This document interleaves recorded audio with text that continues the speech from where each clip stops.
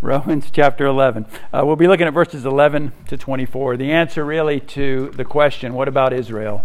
What about God's prophecy that all Israel will be saved? In chapter 11, we've looked at a couple of questions or responses to his teaching. The first was, has God rejected his people, whom he foreknew? And the apostle says, by no means, absolutely not, God forbid. The second question we looked at last week, have they stumbled beyond the possibility of being saved? By no means. As we close this chapter, we find this theme, and it should have jumped out to me weeks ago, but it really actually last night. So at 3:43 a.m. I was writing stuff this morning on this text. His application has to deal with how we view this theology. Right? So he says, don't be proud, don't be complacent, don't boast. Our text this morning says, unless you're wise in your own eyes. Now, this mystery that he's going to give us here, we get nowhere else in Scripture. Right? So that's kind of a scary thing. I always tell people, don't base your whole theological system on one verse that might be obscure, that might show up somewhere. Right? Otherwise, you'll find yourself in Appalachia putting your hand in a box of snakes. Right? Where does that come from? It comes from one verse that might be hard to understand, that you build a whole theology around. So I always tell people, if it's an important theological concept, it's going to show up everywhere. Right? It's going to show up everywhere. And you think about Paul's letters that he writes. Right? His letters, you could take Galatians, Ephesians, Philippians, Colossians, you could take any of those books on their own and understand the gospel. Understand the sufficiency of Christ. Be called to repent of your sins and trust in Christ. So those books, when you're a preacher, there's so much similarity. But here we have this mystery. Now, it's not the only time mystery is used. He likes to use the word mystery.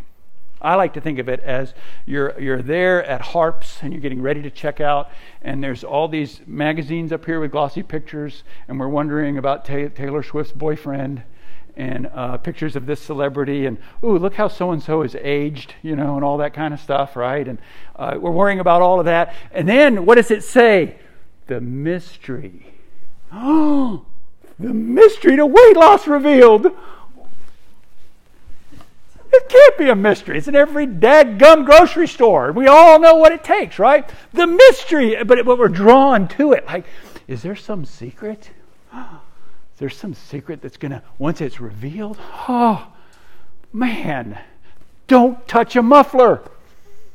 Right? Is there something out there that's going to like open up our eyes to something? And so, not just me, but I shouldn't say other scholars because I'm not a scholar, but scholars say that the reason he puts it here is the Roman Christians had a temptation that was different than the other churches, right? And you ever wonder why we have 4 different Gospels? You ever wonder why we don't just have one letter to Galatians, or why Ephesians is a little different, and Corinthians is a little different, and Thessalonians is a little different, and Romans is a little different? He says that these Roman Christians, they faced a temptation that was different from the other churches, and it all makes sense. It all just started at 3:43 in the morning coming to me. Like, it makes sense. They were tempted to look down on the Jews. Right? You have been rejected by God because of your hard hearts. The Apostle Paul, this Pharisee, this figure of Judaism, has left you, and he's preached the gospel to us. And we have received this gospel.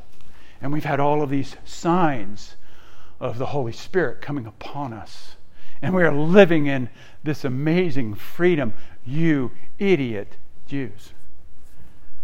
None of the other letters are like that. In fact, when you read it, especially, it's not Paul's letter, but the letter to the Hebrews, right? The Jews are coming up, and they're coming up behind people, and they're saying, you guys are just missing out. Our relationship with God is so much better than the one you have just with Jesus. Jesus was cursed. He died on a tree, right? Come back to the fold. Come back to the root. But in Romans, they face a temptation towards pride. I feel like this mystery that the apostle will reveal really isn't anything new, but the application is a bit different.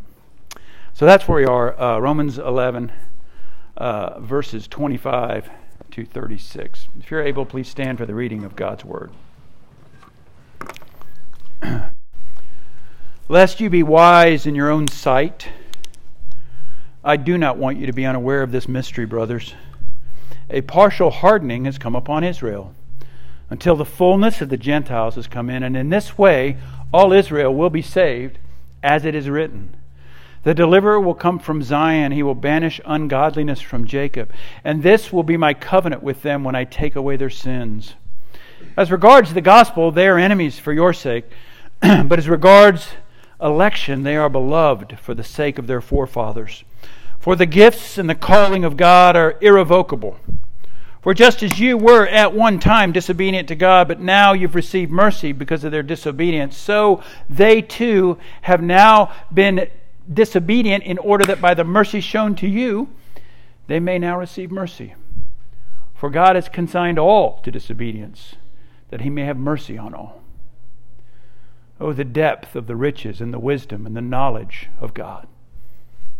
We got here. Remember me saying for weeks, we're going to get here. Oh, the depth of the riches and the wisdom and the knowledge of God. How unsearchable are his judgments and how inscrutable his ways. Who has known the mind of the Lord? Who has been his counselor? Who has given a gift to him that he might be repaid? For from him and through him and to him are all things. To him be glory forever. Amen. Let's pray. Father, thank you for your word. Thank you that we can trust you, Holy Spirit, to impress it upon our hearts when we approach you with humility and faith that your word will not return void in our hearts. May the words of my mouth, Father, may the meditations of all of our hearts be pleasing and acceptable to you, for you are our strength and our Redeemer. Amen. You may be seated.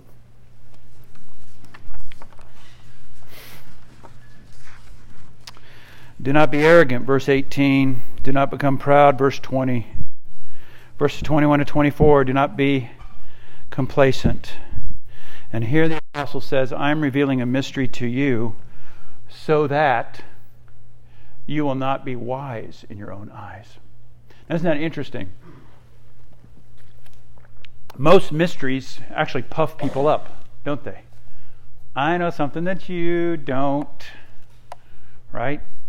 People pay Chiz inordinate amount of money because he knows stuff about the stock market and investing that we don't know. He has secrets and he has mysteries that will only be revealed if you sign the dotted line, right? Mysteries and knowledge puff up, and the apostle is saying, I'm going to lay out the theological groundwork so that you will not think yourself wise in your own eyes.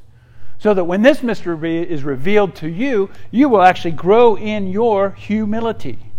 Now you ask yourself, how would the gospel make one proud? You know what? I ask myself that all the time because I'm a proud person. How does the gospel make one proud? Here's how the gospel makes one proud. We think I chose Jesus because I was smart enough. We think if you only knew what I knew. We think shame on you. Right? And we think as humans that this relationship God has with us is because of us. When it is all from him, through him, and to him. A spiritual pride is a very dangerous state of existence for a believer. A spiritual pride that says, I know all things. I've settled in my mind and my heart what the Scriptures teach and what the gospel is. What you have here is the apostle presenting this mystery of the gospel and really presenting all all 11 chapters up to this point of orthodox theology, and it leads us to doxology. If your study of God's Word does not lead you to doxology, then your study of God's Word is incorrect. It may be just academic. It is missing the power of the Holy Spirit. The study of God's Word, the knowledge of who God is to lead us, as it did the apostle here. In the midst of sentence, he just has to stop. And he goes off into doxology.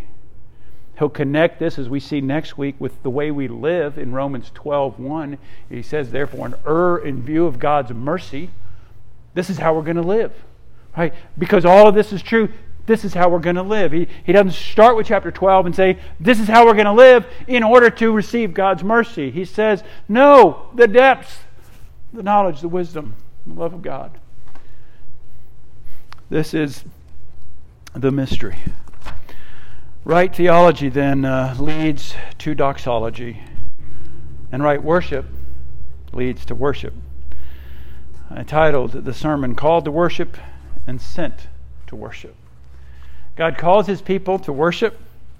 And you get called here publicly as a group to worship every Sunday morning from the Scriptures. I do it from the Scriptures. We do it from the Scriptures so that you know it is God's intention and it is God's will for your life, for you to gather and worship.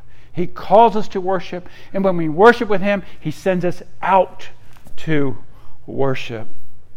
But worship comes as a result of right and good theology. So last week we talked about that the incorrect application of God's Word should never be what drives our theology. Right? We want God to be a certain way, and so we orchestrate theology to make it comfortable for us to follow God.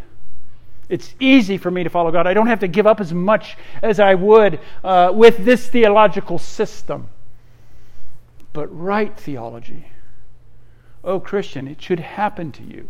Right theology, a time of just reading and studying and praying and hearing. Right theology of understanding the depth of your sin, the wonder of God's steadfast love, should lead you, as it did the apostle, into this exclamation. Well, we're going to look at these four truths in verses 25 to 32. We'll run through them fairly quick, but I want to cover this text. This wisdom and the knowledge of God, and Paul dispensing this mystery. It leads us to humility. And as we talked about last week, humility leads us to holiness. And when I say holiness, I have to remind you, when Christians say holiness, so many of us think, oh no, it means a life of denial. Holiness means don't do this, don't do that. My kids were in a Christian school once, and they had a list of gray words. Dad, that's one of our gray words. Like, what the beep is a gray word? I didn't say that, but I thought, it was a gray word. Well, Dad, there are words that are pretty close to being on the list. So we don't use the gray words very often, right? These four truths. First, verse 25. Israel's experiencing a partial temporary hardening of the heart. All right, we've talked about it. He says, this is the mystery. I want you to understand this. Yes, absolutely, right now, Israel is experiencing a temporary hardening of the heart. Right? And when he says that, it may not be as clear to Roman Christians, but Jewish Christians and people who study the Bible know that this is that cycle. And we talked about it a few weeks ago. This is that cycle, right? God rescues a people. He provides for them. They get smug. They think they're special. They think they're greater than everyone else. And they forget their God. And it happens sometimes over generations or hundreds of years. They forget their God and they turn around. They get taken off into slavery. The judges come one after another and they rescue them, and then they go right back into it. It's like the dog that you pay an inordinate amount to get groomed, right? And then it's like, don't let him outside! Right? Don't let him outside! Oh Right? That's this cycle, and the apostle is saying Israel is on that cycle right now. The Jews have this hardening of their heart, but it is only temporary, and it is only partial. Paul's a Jew. There are all kinds of Jews that are being brought into the kingdom. It's partial. The second thing, also in verse 25, is he says it is until the full number of Gentiles have come into the kingdom. And so Paul is revealing this, again, revealed nowhere else in Scripture, that there is this timeline in God's redemptive purposes in order that the Roman Christians are not smug. There is a timeline. Right now, those in Rome. Right now, those in Grove. The doors are wide open. And the gospel is going out. And it is to be received and it is to be shared amongst every people, tribe, and language. But there's coming a day when there will be this return of Israel. But it won't happen until the full number of Gentiles has come into the kingdom. Now, some people have taken this, like I said, it shows up here, and they've kind of taken and created a whole theology. And I'm not going to get into it very deeply, but it's like a two-covenant theology. And you might hear it sometimes, that there is a way of salvation for the Jews and a way of salvation for the rest of us. And what's amazing is he makes it really clear in his text as he goes back and he quotes Isaiah and as he quotes the Psalms. He's saying, no. That's not at all what I'm saying. I am saying that all Israel, which is Gentiles and Jews, will be saved. But right now, Roman Christians, the door's been wide open and Gentiles are flocking to it. But don't get wise in your own eyes. Don't be proud in your own eyes. Because it's been revealed to me that there will be a season when a large majority of that nation returns back to me. One improper application is we only preach the gospel to the Gentiles until somehow this number is done and then all of a sudden we know.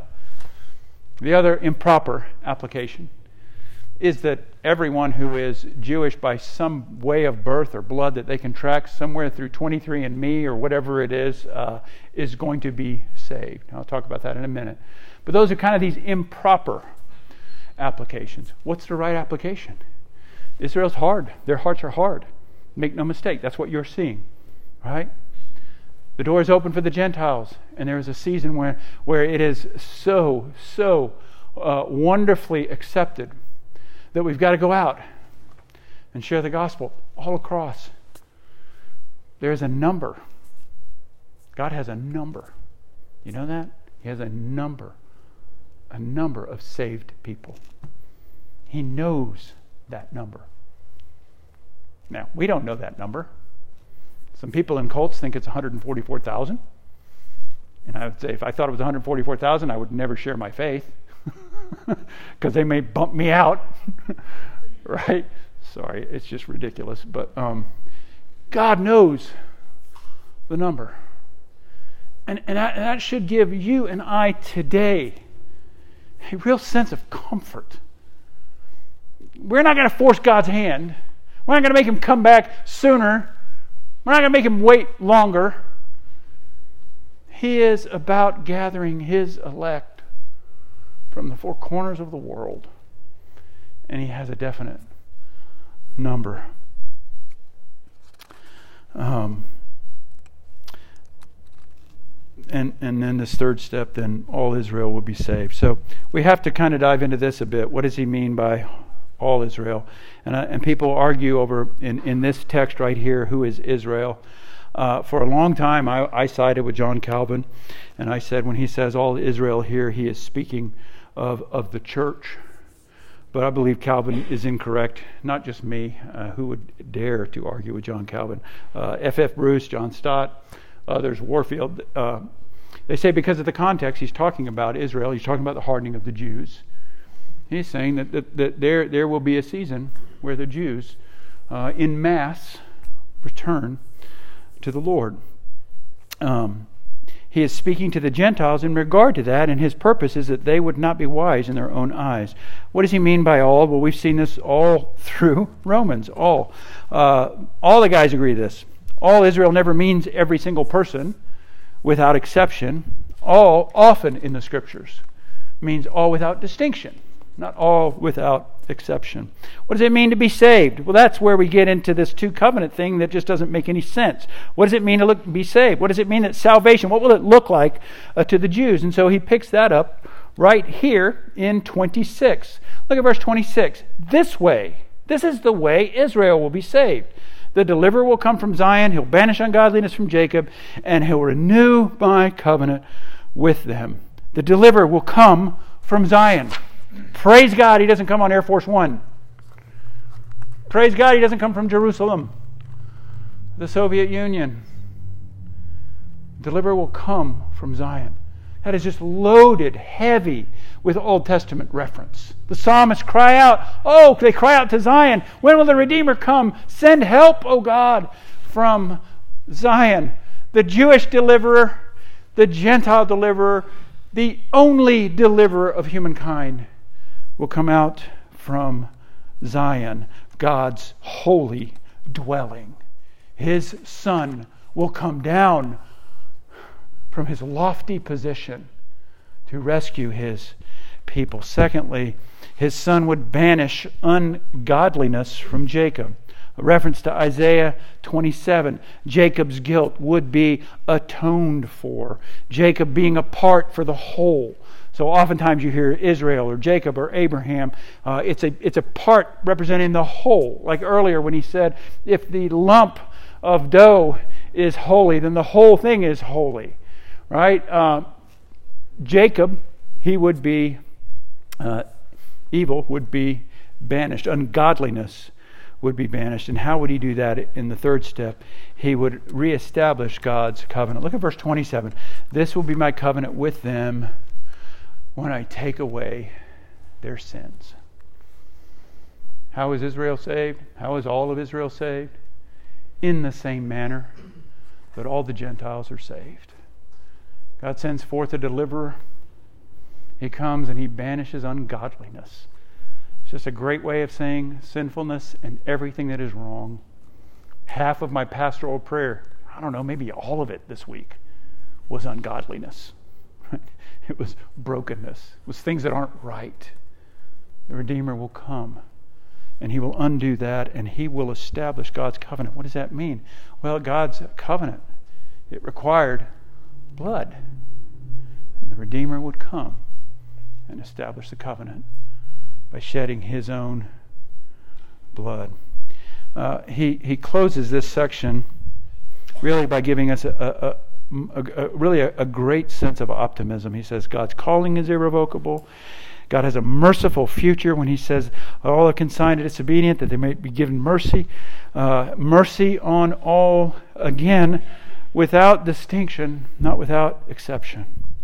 This mystery of God's salvation, to an apostle that spent his childhood studying the Old Testament, this mystery, in light of him experiencing the risen Christ, is what breaks him into doxology. The Redeemer came, the Redeemer banished ungodliness, and the Redeemer fulfilled the covenant. Now, I use this text. I've used it quite a bit, and especially, I think, maybe all the time we've been in Romans, I've used this as our benediction. But I have a secret. It's not a benediction. It's a doxology. So just technically, right? A benediction is God speaking his word to his people, right? Moses says to Aaron, the Lord bless you and keep you. Lord make his face to shine upon you, right? It's God speaking to people. And doxology is God's people speaking to God. This right theology of the Apostle Paul about the gospel, about God's plan, about his purpose, breaks him into doxology. Now, we do that. We do that. We do that by memory, right? We do that at the end of our service when we say, "Praise God, from whom all blessings flow." right? Doxology is supposed to come forth. If you've ever raised young children, when you hear them singing when they're happy, I love it, right? It is a response. Doxology is speaking the truth about God in a way that is right and celebratory, saying great things about our God. You may not know this, but I have a grandson. And you know the annoying thing about grandparents, don't you? They're just annoying. Like, I'm not going to be one. I'm not. But I have to be honest, my grandson is the best one. He's the best one. Yeah, and I say that and people chuckle like, oh, that's great. You're a grandpa. You think grandpas are supposed to think that way. I know, but mine is. And I can't not talk about it. How was your visit? How was your visit with Jordan? How was your vacation? How was your great? My grandson says, hi. My grandson is like an incarnate golden retriever that has to say goodnight to everyone. Even before he could talk, he'd make, and he'd point at somebody. Like, I haven't said goodnight to them yet. Right? He's the best. Every Christian should have a doxology. We should have a doxology. When you're hurting, when you're sad, when you're alone, when you feel great shame, have a doxology. In that moment, you are turning away from all that is wrong and confusing, all the mysteries that we still can't fathom, and you're focusing on the wonder of who God is. We are called to worship and we're sent to worship.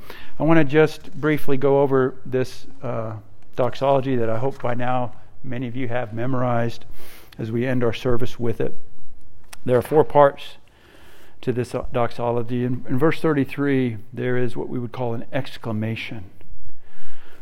Oh, if he was preaching, Paul would have shouted this out. Oh, the depths of the riches and the wisdom and the knowledge of God. How unsearchable are his judgments, how inscrutable his ways. He boasts in 3 things about our God, all right? When we boast, when we pronounce doxologies, when we tell people how wonderful our kid is, when we tell people how wonderful the sports team is, we boast upon who they are. And he says here, let me just tell you 3 things that have come to mind as I've considered God saving this hard-hearted people, God saving me who persecuted the church. His riches are deep. His wisdom, they're all His. His riches are deep. Unsearchable. We will never, it doesn't mean that we can't understand it. It means we'll never exhaust it. His wisdom is deep, which leads to judgments that are inscrutable. They can't be denied or overturned. His knowledge is deep, and it leads us in ways. Now think about this, just briefly. Think about this. What are the things we as humans boast about? His riches. Right? I have told you this before.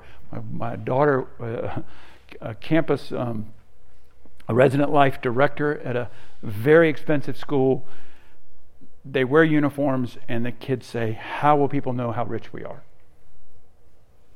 We hide it more when we get older, but what do we boast in? Our riches. The apostle goes, "No, his riches." What do we boast in? Our wisdom. One smart feller over there. It's his wisdom.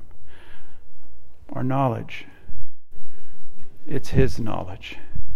The first part of his doxology is all focused upon who God is, his riches, his wisdom, his knowledge. And then he asks these rhetorical questions, really kind of 2 questions in verse 34 and 35. Who's known the mind of the Lord? Who's been his counselor? Right? It's kind of one question. Who's known the mind of the Lord? Who's been his counselor? Verse 35, who's given a gift to him that he might be repaid? Who has known his mind? Who has given him counsel? He has no need for counsel. His mind is perfect, and it is full, and it is deep. Who has given a gift to him? Is anyone due anything from God? Is he beholding to anyone? No. I love the way one writer puts it. He says, no. We're not God's counselor. He's ours. We're not his creditor. He is ours. We depend entirely upon him to teach and to save us. The initiative in both revelation and redemption lies in His grace. Any attempt to reverse roles would be to dethrone God and to deify ourselves. So the answer to both questions is nobody. An exclamation, a rhetorical question that just makes us think by comparison. Right? Here's who He is. Compare Him to ourselves. And then thirdly, this theological affirmation. For from Him and through Him and to Him are all things. He's not just a part of your life. Not just a way to not go to hell. He is everything. Through Him, to Him, from Him. And then this final assumption in his doxology. To Him be glory forever. Amen. These last two parts of this doxology delight in that He is God. Theology leading us to doxology. As we'll see next week, worship sending us into worship. Brothers and sisters, if doxology, if worship is hard for you, first of all, we make this distinction like the music is worship and this is preaching, and the music is for the emotion and the preaching's for the mind. The worship of God, the proper placement of God in your mind, your heart, your life, if that is hard for you, we tend to kind of change the melody. I want to go hear a different melody that makes it easier for me to accept God, easier to be happy with God. But if it's hard, I encourage you to change the lyrics. If worshiping God is difficult and distasteful and is work for you, you have got to dive into His Word. You've got to understand it like the apostle does when he gets to chapter 11 and he can't hold it in anymore. And he says, oh, this is our God.